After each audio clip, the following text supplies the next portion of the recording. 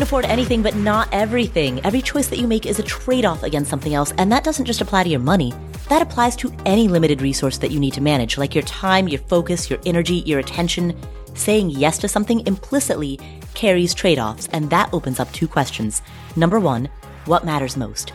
Number two, how do you align your decision-making around that which matters most? How do you focus on the stuff that matters and ignore the stuff that doesn't? Answering those two questions is a lifetime practice.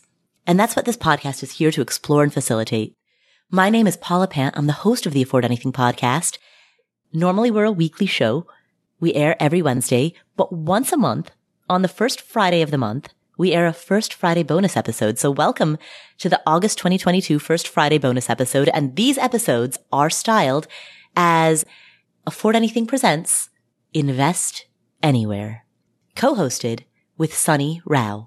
We want to make real estate investing approachable for everyone, not just the hedge funds on Wall Street. We want to make sure that no matter where you live, you have the opportunity to invest so that we can move wealth back into the hands of ordinary people. We're here to level the playing field by teaching you how to invest in real estate at a distance. I'm Sunny Rao, the co-host of the Afford Anything Invest Anywhere podcast series.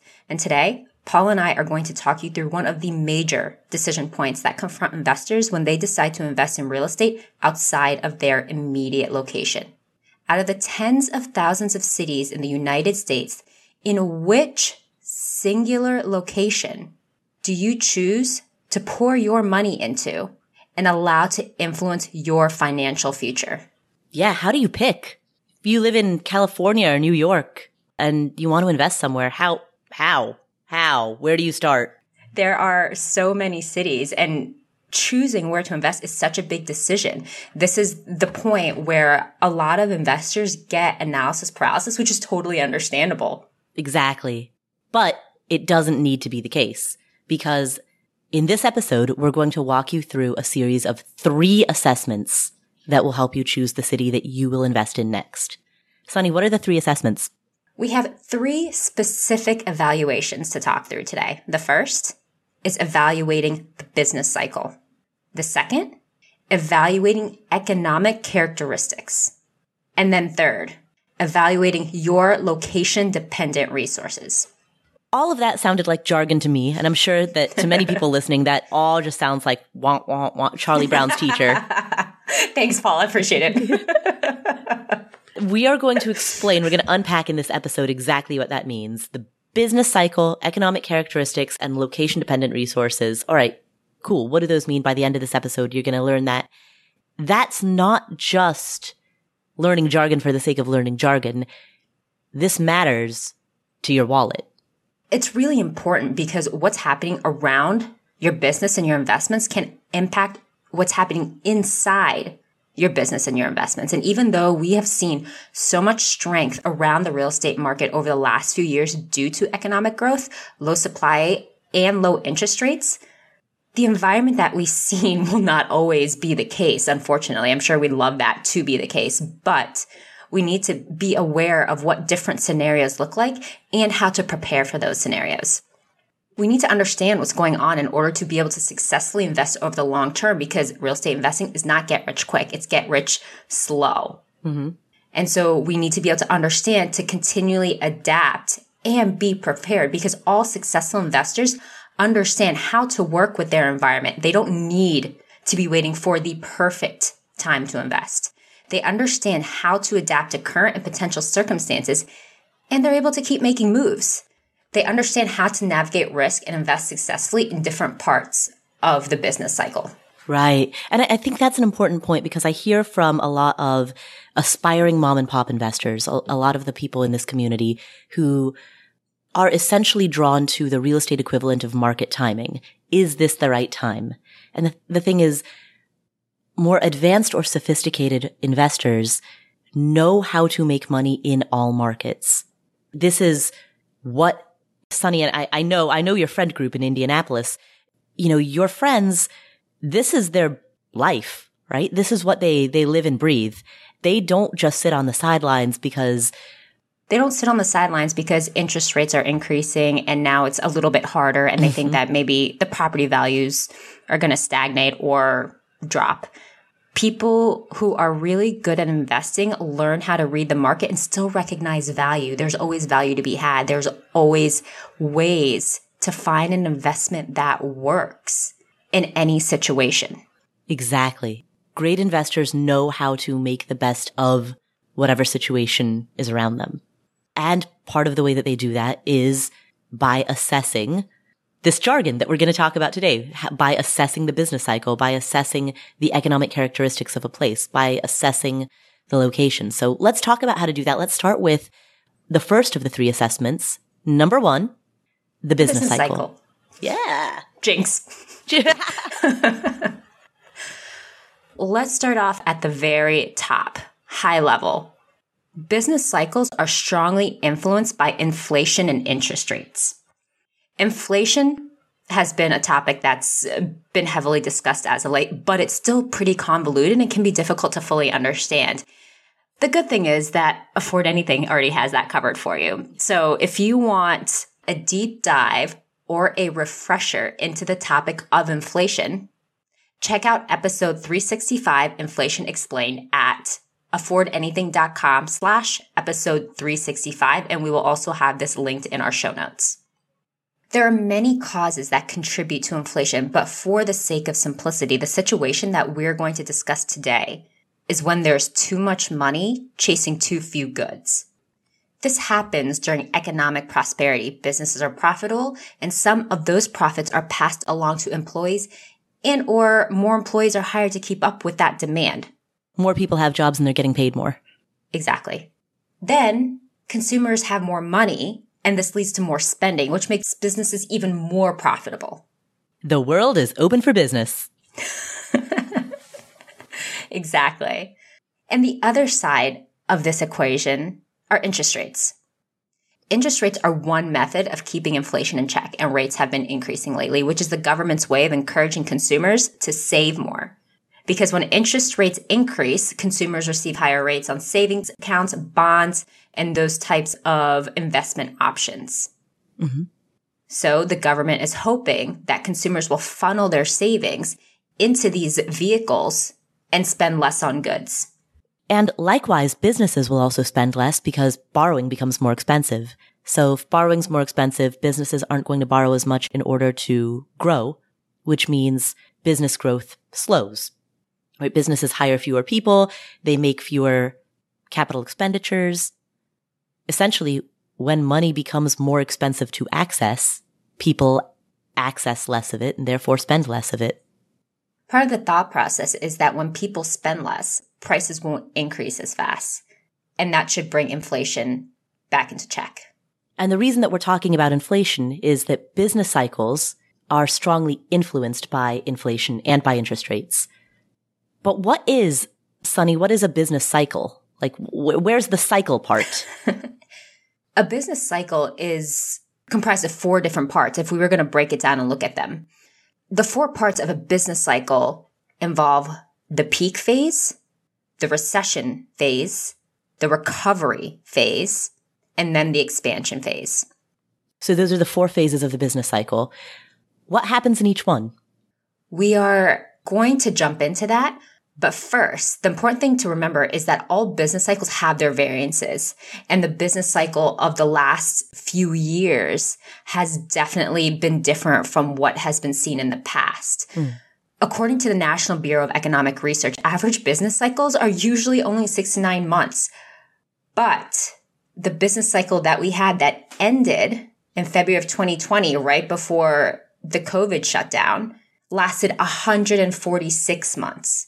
So we are going to be talking about broad characteristics that define business cycles, but it is really important to look at the environment holistically because real estate markets are hyper-local and the indicators that we discuss, like housing supply, like interest rates, can be influenced and fluctuate based on other dynamics.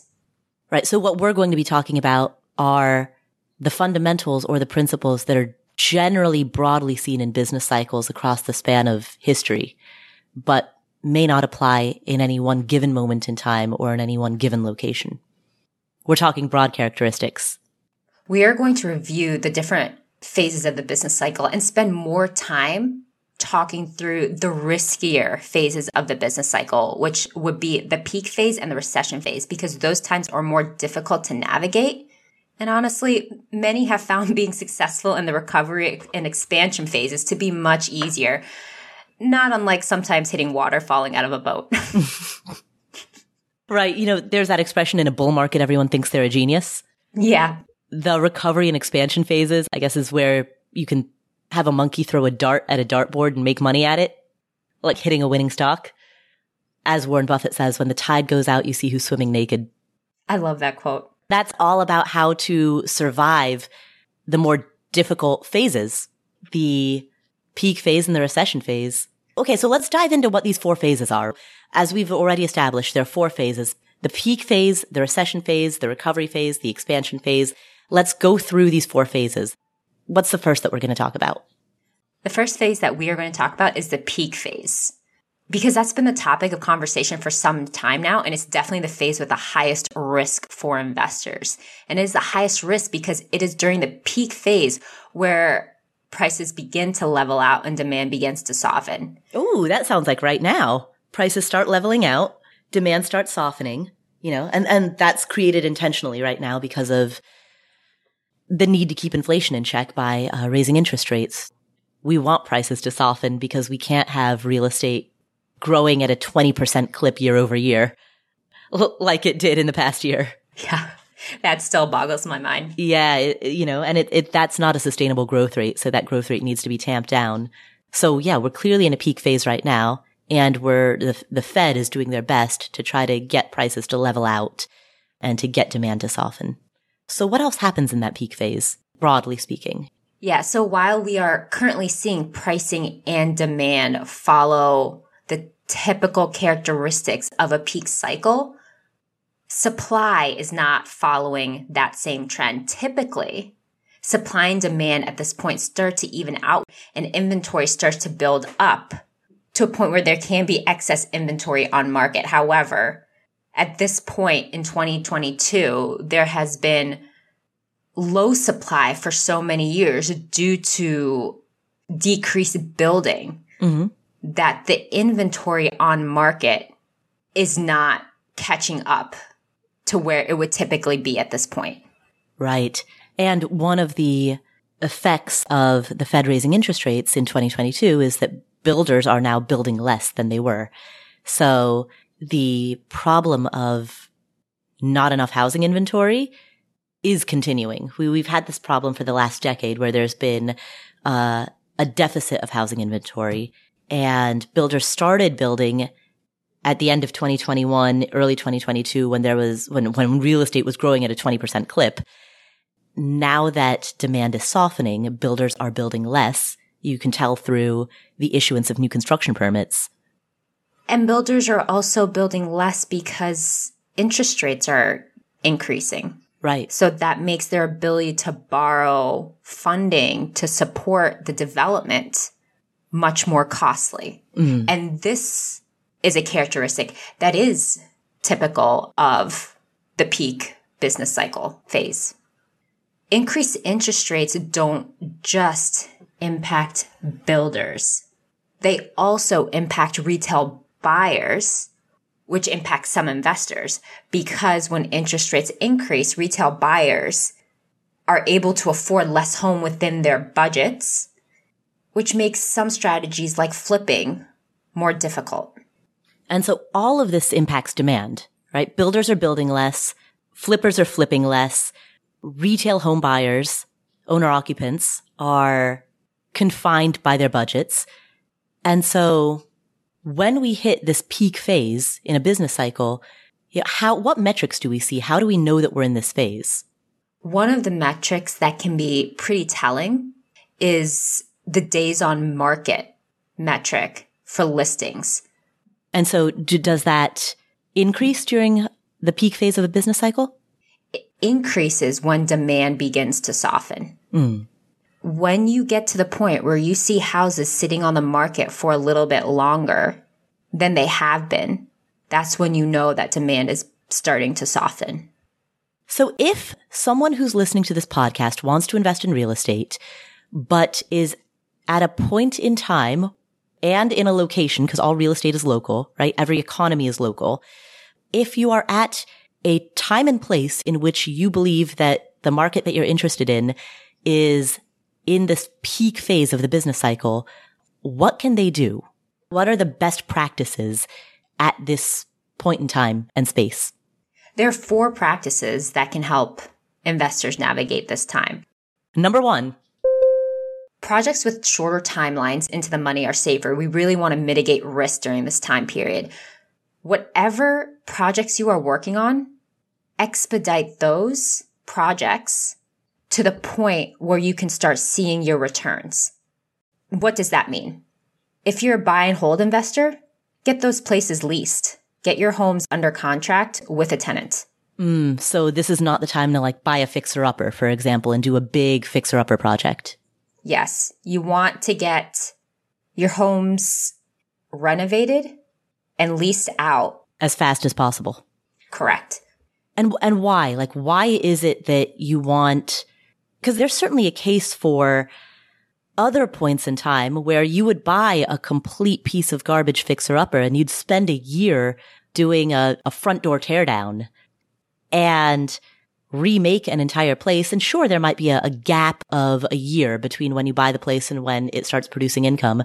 Why is it that if you're at the peak phase of a business cycle, arguably the environment that we're in right now, why is it that this would not be an ideal time for that? It's really important to have shorter timelines during this period because there's so many pieces of real estate investing, regardless of your strategy or your niche, that can be impacted.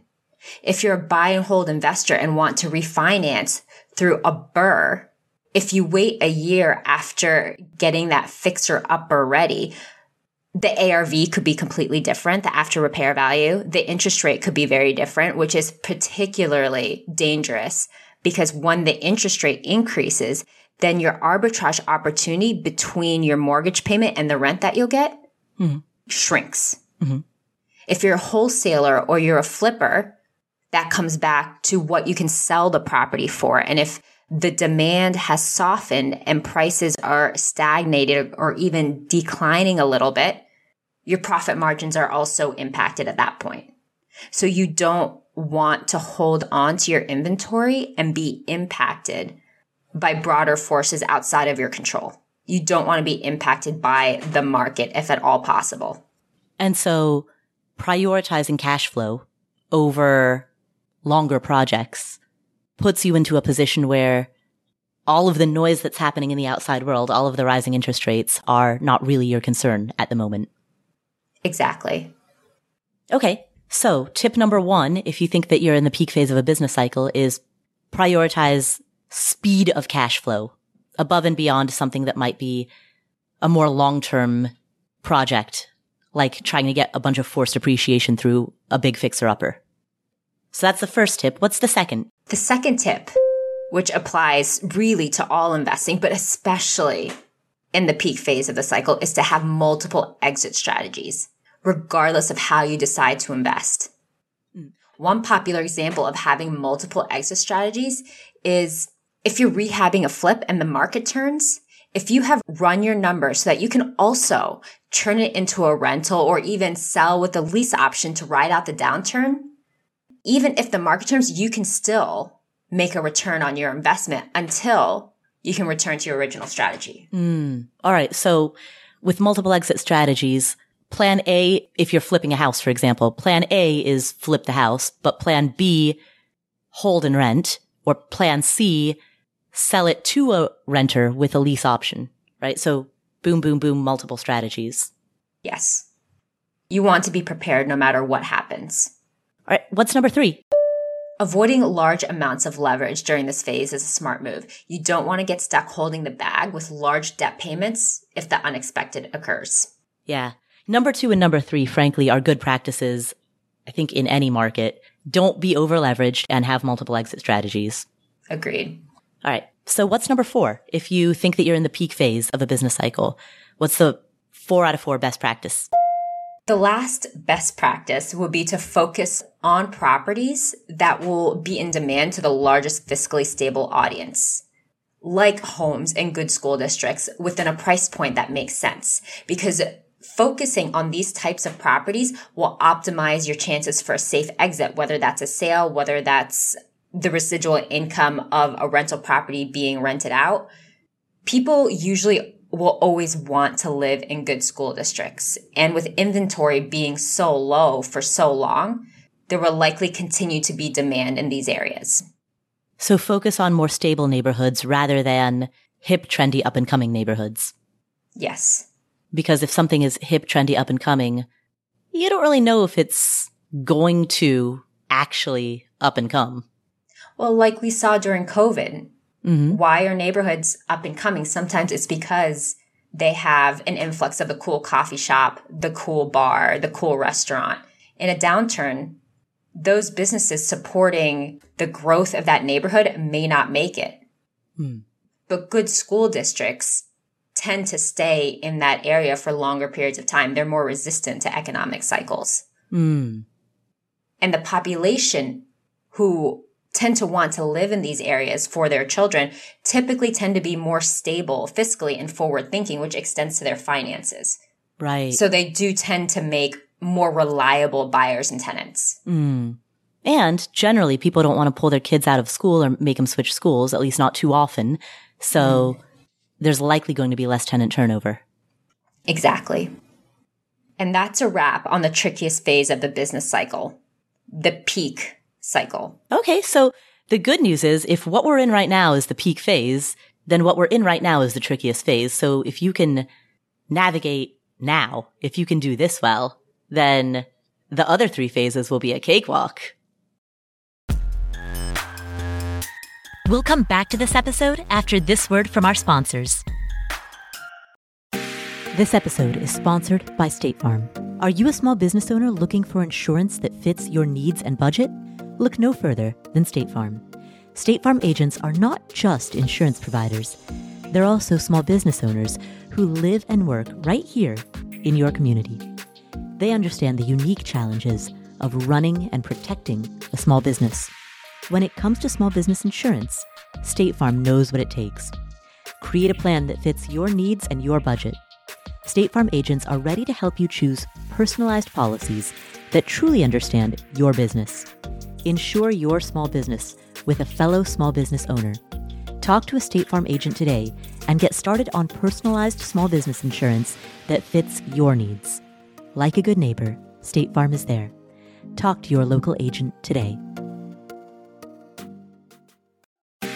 All right, so what are some of the next really big goals that you're saving for? Maybe you're saving for a down payment on a home. Maybe you're saving to buy your next car in cash or to at least make a pretty big down payment on your next car. Maybe you're saving for a kid's college fund or for your own college fund. Well, there's an app called Monarch that makes it easy to help you reach your financial goals. In fact, the Wall Street Journal named it the best app for growing your savings. Monarch is the top-rated all-in-one personal finance app. It gives you a comprehensive view of all your accounts, investments, transactions, and more. Create custom budgets, track progress toward financial goals, and collaborate with your partner. And now get an extended 30-day free trial when you go to monarchmoney.com/Paula. Monarch has a very simple, intuitive design. They have loads of built-in features that help you collaborate with your spouse or partner, with your financial advisor. You can invite them to your account at no extra cost. They'll get their own login info and a joint view of all of your finances. You can customize it to look exactly like you want it to look like. You can customize the types of notifications that you get. I've set mine up so that I only see the big ticket stuff. I personally don't want to see the little things. I just want to see big ticket items. So I've set up my notifications accordingly, but you can do it however you prefer. You can change the layout of your dashboard. You can make it your own. And Monarch will never sell your data to third parties or show you ads. After trying out Monarch for myself, I understand why it's the top-rated personal finance app. And right now, listeners of this show will get an extended 30-day free trial when you go to monarchmoney.com/Paula. That's monarchmoney.com/Paula for your extended 30-day free trial.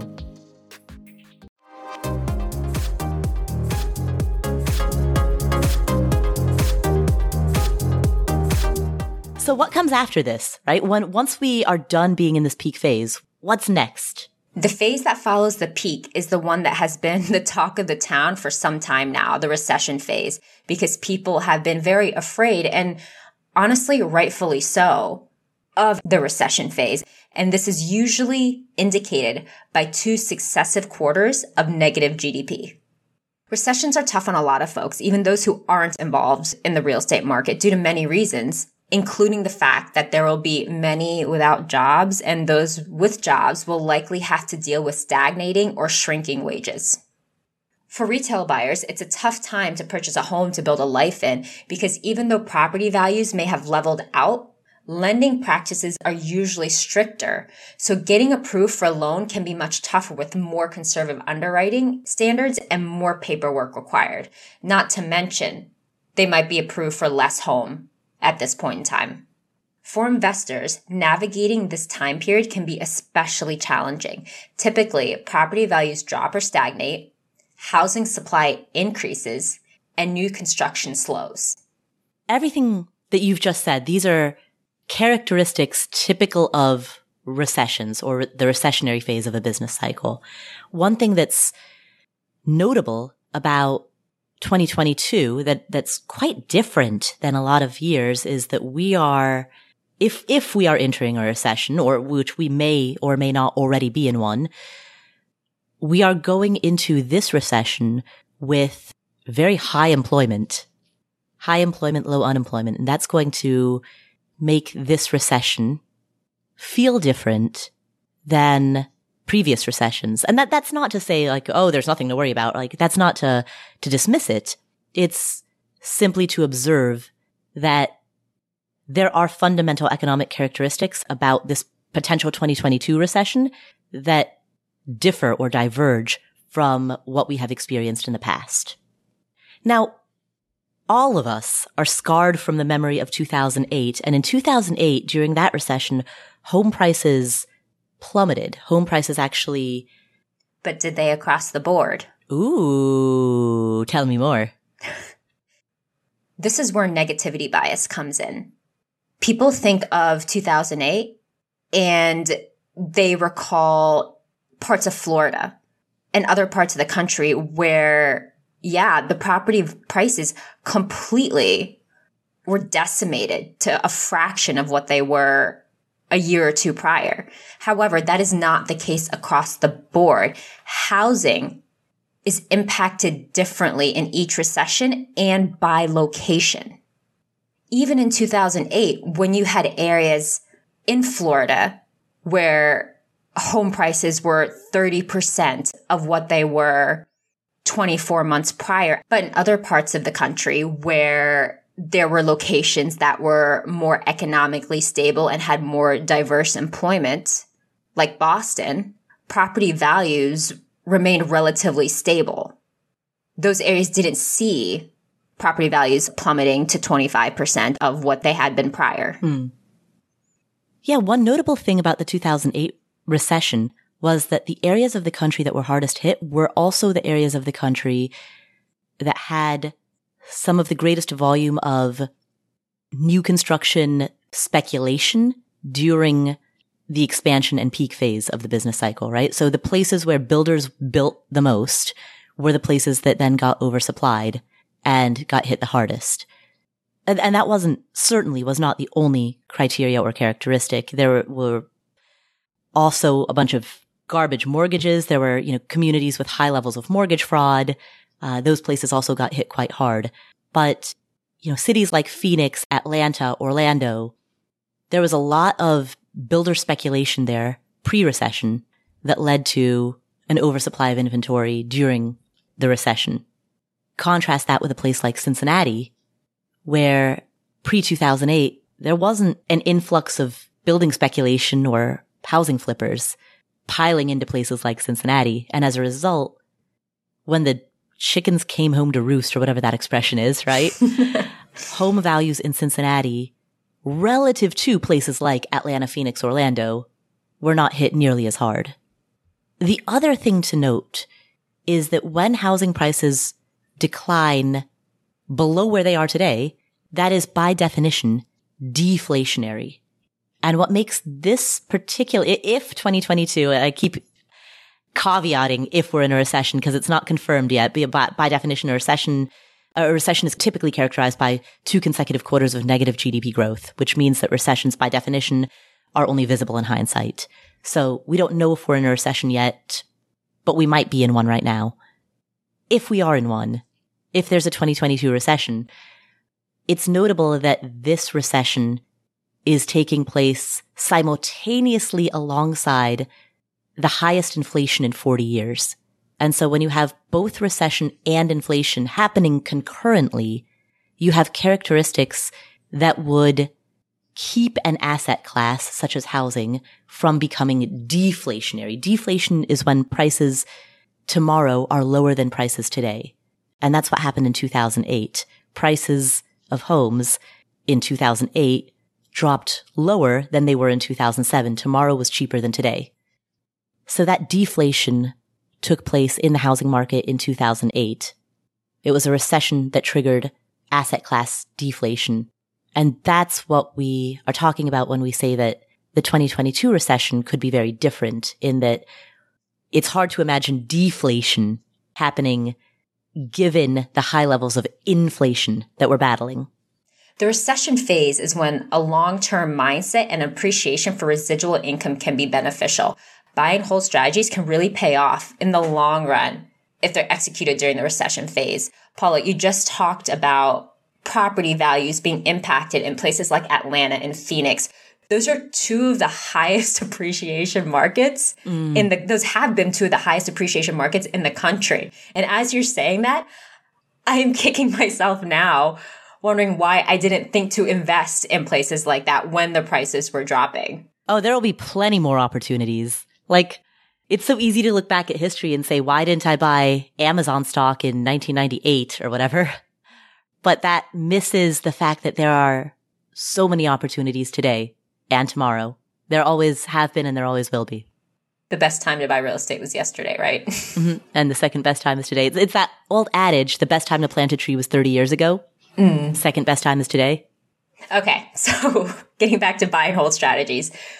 Buy and hold strategies can really pay off in the long term if they're executed during this time because of 2 specific reasons. One, since property values are depressed, buyers have the opportunity to purchase at a lower value, like we were just talking about. And interest rates are usually lowered during recessions to stimulate spending. Right. Which is why the 2022 recession will be different. You know, typically during a recession, the Fed does lower interest rates, but that's not going to happen in 2022. And again, that's why we're talking broadly about business cycles. You know, we're discussing what people typically see during these cycles in general, with the caveat that each year is unique. Each cycle is unique. Each location is unique. So if we were seeing depressed property values and lower interest rates, as is typical, the combination of these 2 factors would mean that an investor's monthly mortgage payment would be lower, increasing that arbitrage opportunity, increasing the opportunity to have cash in your pocket between the monthly mortgage payment and the monthly rent collected. Especially as the business cycle eventually recovers, people have more money and demand increases. Another strategy that can be really great right now is buying land, especially if you have the resources to buy it in cash and hold on to it until the business cycle trends upward again. And that's because prices are generally lower. And since new construction is slowed down, there can be less demand for that land, which creates the opportunity for you to be able to close on better deals. Right. As we talked about earlier, fewer builders are building right now because interest rates are higher, right? As evidenced by new construction permits. There's very good data on this because you can look at the number of new construction permits that municipalities grant. So when fewer builders build, there's less demand for land. When there's less demand for land, you take the contrarian approach, you buy it, you wait for that demand to pick up.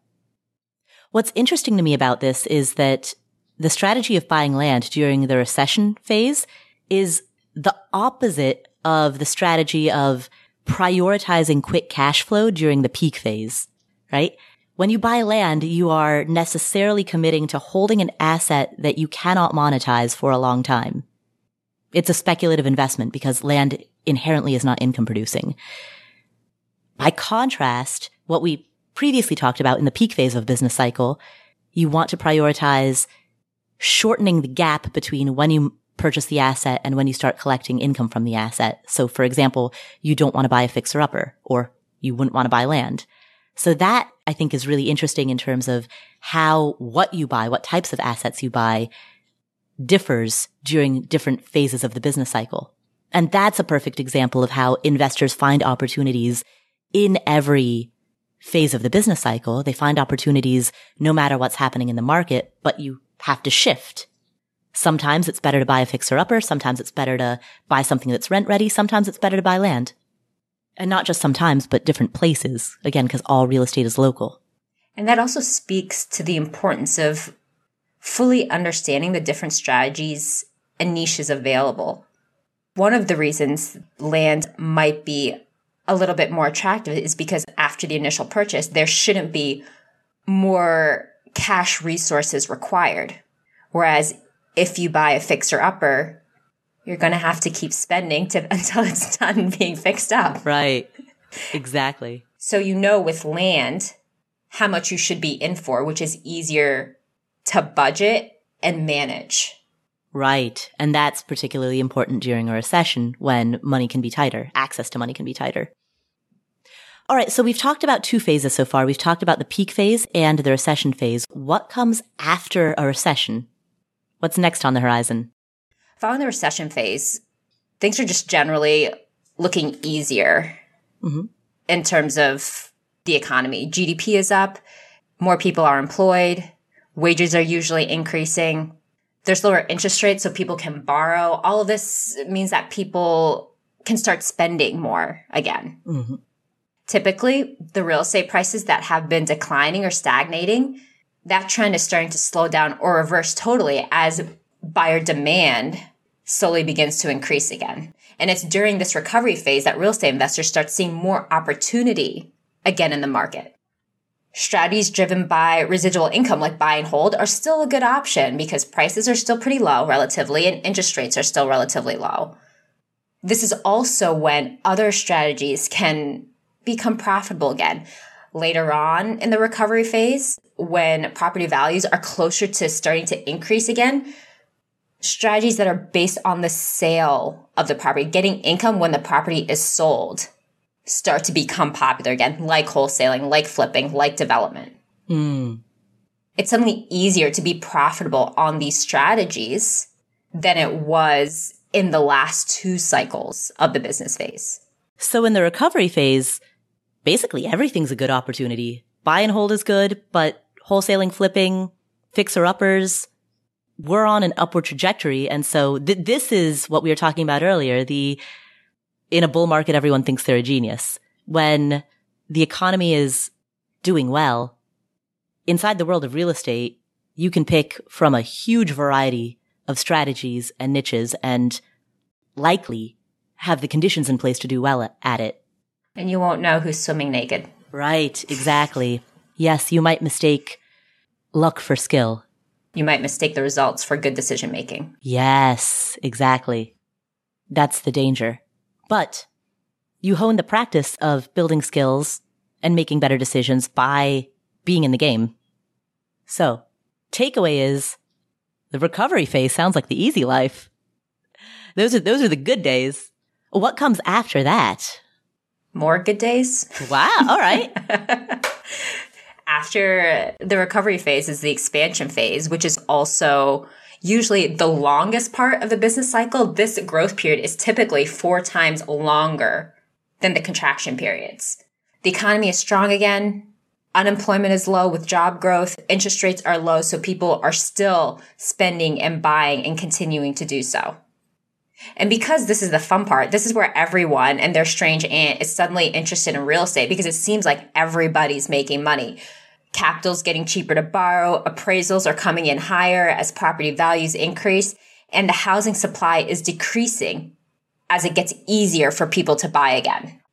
Like the recovery phase, most investment strategies are starting to go well again, although the arbitrage opportunities for buy and hold investors can be more difficult to land because suddenly there's so much cheap capital, and that leads people to jump into the market to compete over the same deals. Stiff competition. And this is finally the phase where sales-driven strategies like wholesaling and flipping are really paying off. So if you're interested in flipping or wholesaling, the approach would be get your ducks in a row right now. Right now, we're in either the peak phase or the recession phase. Get your ducks in a row right now so that you can be ready for the recovery phase and the expansion phase. That's if you're interested in flipping or wholesaling. If you're interested in buy and hold, now the recession phase and following that the recovery phase are good times to pick up those deals. And we've talked about different strategies and niches being riskier or easier to execute in the different cycles, but there is one strategy that can work pretty efficiently in all cycles. And that strategy is lending, especially private or hard money lending, when you can closely vet the deals to independently determine the risk of the deal yourself. So you're talking about becoming a lender, becoming a private lender, or becoming a hard money lender. Yes. And if you decide to do that, it's good to know that the environment will change based on the phase, even though it's still a feasible option in all phases. There'll be more competition from fellow lenders during growth periods, during the expansion and recovery periods, because that's when making money in real estate starts to look more attractive. And having less competition during the slowdown can be an opportunity to increase your profit margins because there's less competition. And before we wrap on this discussion of business cycles and strategies, we want to reiterate that we are not advocating for timing the market or choosing a different strategy that's outside your area of expertise or taking a different path necessarily. It is important to invest based on solid fundamentals and due diligence. We are pointing out the factors of the business cycle that should be considered in due diligence, and that can impact your outcomes. But that's not a reason not to invest, not to take action. Right. Understanding where you are within the business cycle is a factor, but it is not the sole determining factor. Absolutely. All right. So what we have just covered are the 4 phases of a business cycle: the peak phase, the recession phase, the recovery phase, and the expansion phase. And we've talked about different real estate strategies that could work well in different phases. Next, we're going to take one final break for a word from our sponsors. And when we come back, we're going to talk about the local assessments that you should do, how to assess the local economy of an area. We kicked off this episode by asking the question, how do you pick a city? There are thousands of cities across the U.S. How do you decide if you want to invest in Wichita, Kansas versus Ann Arbor, Michigan versus Dayton, Ohio? After this final break for a word from our sponsors, we're going to address that question by talking about the economic data that you should look at in and across the different cities that you're considering. So that's coming up next. Stick around. We're driven by the search for better, but when it comes to hiring, the best way to search for a candidate isn't to search, it's to match. And you can do that with Indeed. Indeed is a matching and hiring platform that has over 350 million global monthly visitors. It allows you to schedule, screen, and message so that you can connect with candidates faster. And beyond just hiring faster, 93% of employers agree that Indeed delivers the highest quality matches compared to other job sites. They leverage over 140 million qualifications and preferences every day, which means Indeed's matching engine is constantly learning from your preferences. Whenever I hire somebody inside of Afford Anything, I'm doing so because we are already overloaded with work. We have way too much on our plates, and so we need to hire so that somebody can start taking some of that stuff off of our plates. But hiring itself is added workload on top of already busy workload. So it's great to have a platform like Indeed that helps you hire faster and find higher quality matches. And listeners of this show will get a $75 sponsored job credit to get your jobs more visibility at Indeed.com/Paula. Just go to Indeed.com/Paula right now and support our show by saying you heard about Indeed on this podcast. Indeed.com/Paula. Terms and conditions apply. Need to hire? You need Indeed. 10 seconds on the clock. How many things can you name that are always growing? Like your hair, your net worth, I hope. Your income, your investment portfolio. Again, I hope. Hey, how about the revenue in the business that you run on Shopify? Shopify is the global commerce platform that helps you sell at every stage of your business, whether you just started or whether you've been in business for 10 years, whether you're selling accounting textbooks or windshield wiper repair kits, and whether you're selling in person or online. If you're online, know that Shopify has the internet's best converting checkout, 36% better on average compared to other leading commerce platforms. And you can leverage AI with Shopify Magic, an AI-powered all-star. Now, what I like about Shopify is that it's there for you whether you are just beginning or whether you are doing your first million in revenue, your first dollar to your first million plus. Shopify powers 10% of all e-commerce in the US. They have award-winning help. And businesses that grow with Shopify. So sign up for a $1 per month trial period at shopify.com/Paula, all lowercase. Go to shopify.com/Paula now to grow your business, no matter what stage you're in. Shopify.com/Paula.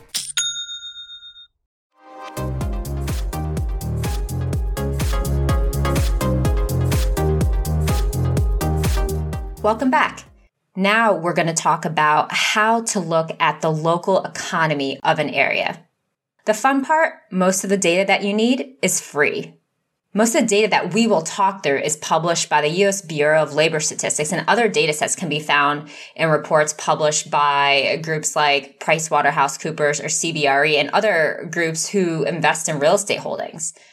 And while there are so many factors that you can look at, we understand that this can get daunting. The one thing that you want to keep in mind while you are figuring out what you would like to analyze is the end goal, which is very simple. You want to make sure that the location that you choose has people who can afford housing.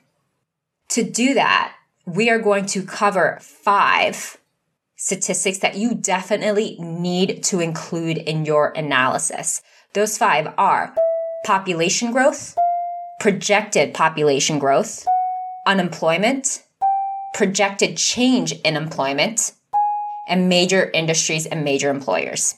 All right, let's talk about population growth. The importance of this is pretty straightforward. You want to know that the area that you're investing in currently has an influx of potential renters or homeowners. And not only do you want growth, you want an area that is growing faster than the average for the US. This is done by finding the population growth statistic as a percentage and comparing that to the US national average. You want the average to be higher in your local environment because you want an environment that is performing better, that is growing, that has more people coming into that area than in other areas. Yeah, that makes sense. You want a city or town where the population is growing faster than the national average. There are times when these statistics, based upon where you find the information, can be called by different names. And an example of that is population growth. Depending on where you're looking for this information, population growth can also be expressed as household growth in certain reports. Yeah, household growth or new household formation. I've seen it called that too. And regardless of how the metric is calculated or phrased, you want a positive percentage. And again, you want that percentage to be larger than the average for the US.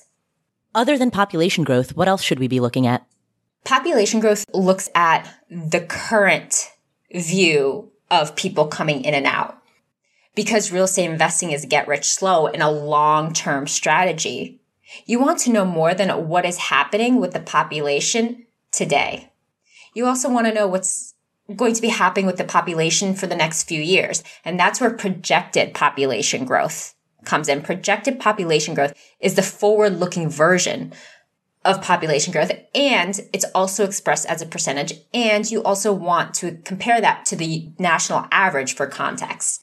You're looking at this to confirm that there will be continued demand for housing in your area, not just confirming that there is demand in your area for housing right now, today, this year. The third factor that you want to look at is unemployment. So typically, For context, having 4 to 5% unemployment is considered healthy, and closer to 4% is considered full employment. As the unemployment rate drops, inflation becomes a topic of discussion, and that is when larger portions of the population have more money to spend on goods and services. Like population growth, you want to compare your location's unemployment rate to the national average, and you want unemployment in your location to be lower so that there are more folks with the income needed to create demand for your real estate product. And just like we took a look at population growth through the lens of how it's performing currently and in the future, we want to do the same with employment. Projected change in employment will show us whether employment will increase or decrease in our area. And we can get that statistic at a nationwide level. And compare it to the local level? Yes, absolutely. That is critical. You want jobs growing faster in your area than the average for the country as a whole. All right. So the 4 stats that we've talked about so far, population growth, projected population growth, unemployment, and projected change in employment. All of that makes sense. Are there people coming in? Do we think they're going to keep coming in? Do they have jobs? Are they going to keep getting jobs? All of those metrics rely on numbers. We do have one metric, one area to look at. That doesn't involve numbers, but that doesn't make it any less important. Before investing in any location, you need to understand who is employing the population. It's great if they're getting jobs, and it's great if people are expected to continue getting jobs, but who is giving them the jobs? Mm-hmm. You need to look at the major industries and the major employers to understand that. And you really, really want there to be diversity in both industry and employers. Right. You don't want a city or town that's dominated by just one single large industry, or worse, one employer. Because you don't want any one single fluke to take place that will impact that company or that industry. Because if it does, then the entire economics of that location will spiral. And then it's going to be really hard for you to maintain the value of your investment and your cash flow when people don't have jobs. Right. In that area. Right. And we've seen many examples across the country throughout history of cities or towns that were destroyed when a factory shut down or an entire industry collapsed. I mean, look at Detroit a few decades ago, and Detroit's done a great job of recovering now, but that was not the case a few decades ago. It looked pretty bleak for a while. And Detroit is notable because it's such a large city, a large population, but certainly smaller towns. We've seen the story play out again and again. An employer shuts down or an industry goes into decline. And then the entire town is impacted. Right. People are moving out. People are having trouble paying bills. And as a real estate investor, that means the demand for your product decreases significantly. Exactly. And even then, if you had multiple exit strategies lined up, does it really matter? If people don't want to buy the home you're selling or don't want to rent from you because their company closed down and they have to move. So that is why looking at this metric is really, really important. Understanding this part of your environment is critical. Right. Make sure that there's an adequately diverse set of industries providing jobs. We just covered population growth, projected population growth, unemployment, projected employment, and major industries and employers. Those are 5 major metrics that you really should look at when investing. But there are other metrics that you can and should use to further vet your location. All right. So what are they? These other metrics should be based on the strategy or niche that you decide. The economics alone are not enough to choose a specific location. You need to know that the economy is going to be strong, but you also need to know that the dynamics of that economy will support your strategy. Let's hear an example of that. So let's say you did all of your research. You looked at the business cycles, you looked at the economic characteristics, and you decided that there's a specific location that would be awesome for you to invest in. And you decide, hey, I want to buy and hold rentals, and I want to utilize the short-term rental niche. Mm-hmm. But then it seems that a lot of other people have thought the same thing. And there are so many short-term rentals in your area that occupancy rates are low because the supply is so high. The way to navigate that risk is to look at occupancy rates beforehand. See how the bookings have gone for various short-term rentals in that area. Use a bunch of comparables and look at that performance to make sure, hey, if I want to go into this area and open a short-term rental, I can survive. So what you're saying is you might do all of this assessment, right? You might look at the business cycles. You might look at the local economic indicators. You might decide Indianapolis, hypothetically, is a great place to invest. But just because it's a great place to invest doesn't necessarily mean it's a great place to have a short-term rental. Just because a place is strong economically does not mean that it is the best place to execute your strategy or your niche. Right. Different places will be better for different strategies and for different niches. And the only way to find that out is to first choose the place and then see if the strategy that you're interested in or if the niche that you're looking for would work in that spot. Exactly. So first choose Indianapolis, then see if being an Airbnb host in Indianapolis or a short-term rental host. Don't choose Indianapolis. That's okay too. Right? But hypothetically, right? Or first choose Wichita or Salt Lake City or Las Vegas. Choose a place first and then see, would this be a good place to flip or wholesale or buy and hold short-term rentals or buy and hold corporate rentals, that medium term. First, you determine location, then you determine whether or not the strategy and niche that you're interested in would fit in that location. And you do that, with short-term rentals, you do that by looking at occupancy rates, right? With flipping, you do that by looking at average days on market, new construction permits. You do that with the metrics that are specific to the niche that you're interested in. Absolutely. So at this point, we've reviewed 2 of the 3 assessments, the business cycle assessment and the economic assessment. There's a third assessment that is not quantitative, and it is a framework that we will call hierarchy of boots on the ground. And this is actually a quick lesson that's covered in your first rental property, our rental property course. This framework examines your connections to help you determine a location that you can invest in based on your comfort level. And this can be used when the database analysis isn't enough to make you comfortable with the final location, or if you need a tiebreaker of sorts between options. All right. So the hierarchy of boots on the ground. What is this? It walks you through a series of steps, starting with what is closest and most familiar to you. And the first of these steps involves trying to find a location that is within driving distance so that you can still hire out the work and keep it mostly hands off and possibly get better returns, hopefully get better returns than your immediate location. But if you have a need to visit on short notice, you can still do that. Right. So for example, if you live in LA, Las Vegas is driving distance. It's 4 hours. It's not a drive that you would want to make frequently, but it would be reasonable to do that 3 or 4 times a year. If there isn't a location that fits your criteria within driving distance, then you can look into locations where you have relatives, you have friends, you have trusted confidants, so that you can have some eyes on your investments from a trusted resource. Or at a minimum, you've got someone to crash with when you fly there. You've got somebody's couch to sleep on that you're actually excited about visiting. And if investing within a drivable distance doesn't work for you, and investing in a place where you have people you like and trust also doesn't work for you, maybe review the places that you've lived. It could be a location where you went to college. It could be somewhere you spent some time as a child. It could be where you held a job for a short period of time.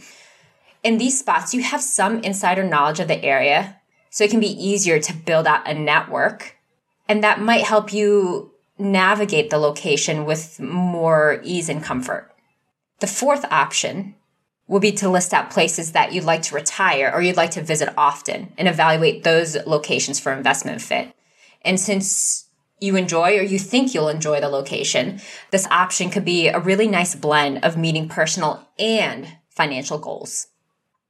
And if none of these previous 4 options were viable for you, then you just might have to build out your boots on the ground team. And while that option definitely sounds daunting, we have you covered on that very topic in a future Invest Anywhere episode. Yeah, how to build a team from scratch in a place where you don't know anybody. Yeah, and that's what I did in Indianapolis. Same. Right? Yeah. When I was a long distance investor from Boston. Yeah, exactly.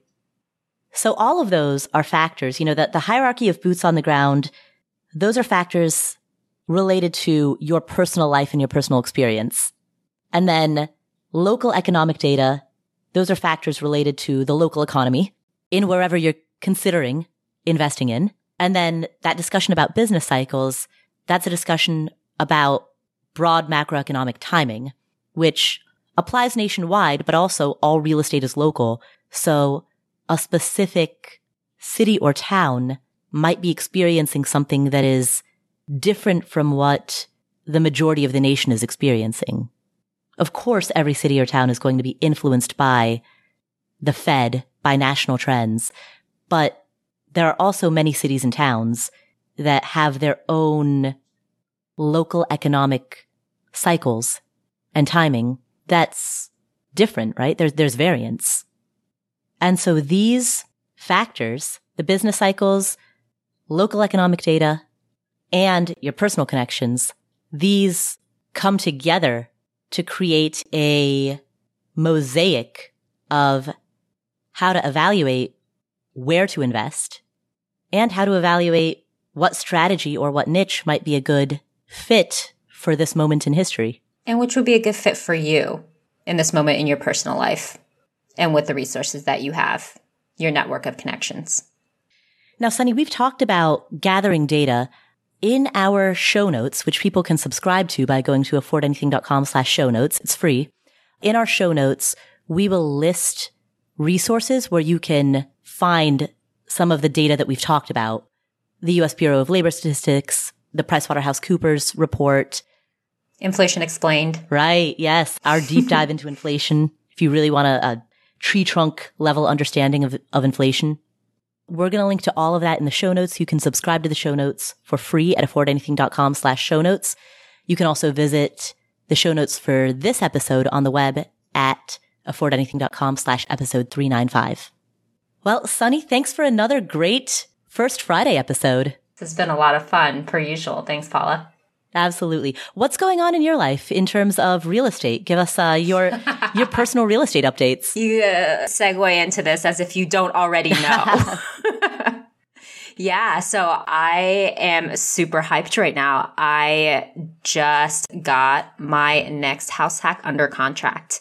Since moving to Indy 3 years ago, I have also been investing as a local investor and utilizing the house hack strategy. Owner-occupant financing is pretty awesome. I've been moving from one place to the next every year, fixing it up and renting it out. And my next place, hopefully all goes well with due diligence. If it does, I will be moving to within a mile of my favorite brunch spot and my favorite distillery because priorities. That's awesome. Congratulations. Congratulations. Thank you. So this is going to be your third house hack? Yes, Nice. My third property. Wow. Yes. And I am currently working on converting my basement in my current house hack into an ADU, turning my duplex into a triplex that I will be able to rent out short-term and medium-term. So if all goes well in the next few months, I should be up to 10 doors. That's awesome. Very exciting. Congratulations. Thank you. Well, thank you to everyone who's tuning in. If you enjoyed today's episode, please do 3 things. Number 1, share this episode with a friend or a family member. That's the single most important thing that you can do to help people invest in real estate in a knowledgeable, well thought out manner, and to let people know that they can do it no matter where they live. Just because you live in a high cost area doesn't mean that real estate is outside of your purview. You can live in Seattle, San Francisco, Boston, Chicago, and you can invest anywhere. So share this with a friend or a family member to spread that message. That's the single most important thing that you can do. Number 2, open up whatever app you're using to listen to this show and hit the follow button so that you don't miss any of our awesome upcoming episodes. And while you're there, please leave us a review. I want to give a shout out to Coca Phi, who left a review on Apple Podcasts recently that says, quote, Paula is the FI boss. Thank you. Thank you. And Coca Phi says, quote, I've been listening to her podcast for 3 or 4 years now and feel so much more prepared for early retirement as a result. It is entertaining and insightful, whether you are new to FI or not. My favorite episodes are Ask Paula or the ones interviewing prominent names in the FI retirement community. Give it a try. Your retirement account will thank you. Thank you, Coca-Fi. If you have not left a review yet, for everyone else who's listening, please leave us a review. These are incredibly helpful in allowing us to attract insightful, knowledgeable guests who just drop these incredible wisdom bombs on this community. Please leave us a review. Make sure you're subscribed to the podcast in your favorite podcast playing app. And if you want to hang out with other members of the Afford Anything community, head to affordanything.com/community, where you can discuss any topic ranging from real estate to retirement, from inflation and budgeting to investing. We even have groups that talk about travel, lifestyle design. Anything you want to discuss is there. affordanything.com/community to be in the company of like-minded people. All of it is totally free. Thank you again for being part of this community. I'm so grateful that you're here. My name is Paula Pant. I'm Sunny Rao.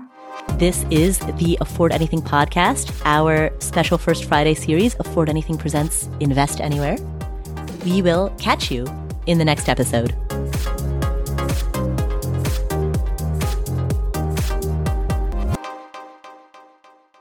Following the recession phase is the recovery phase.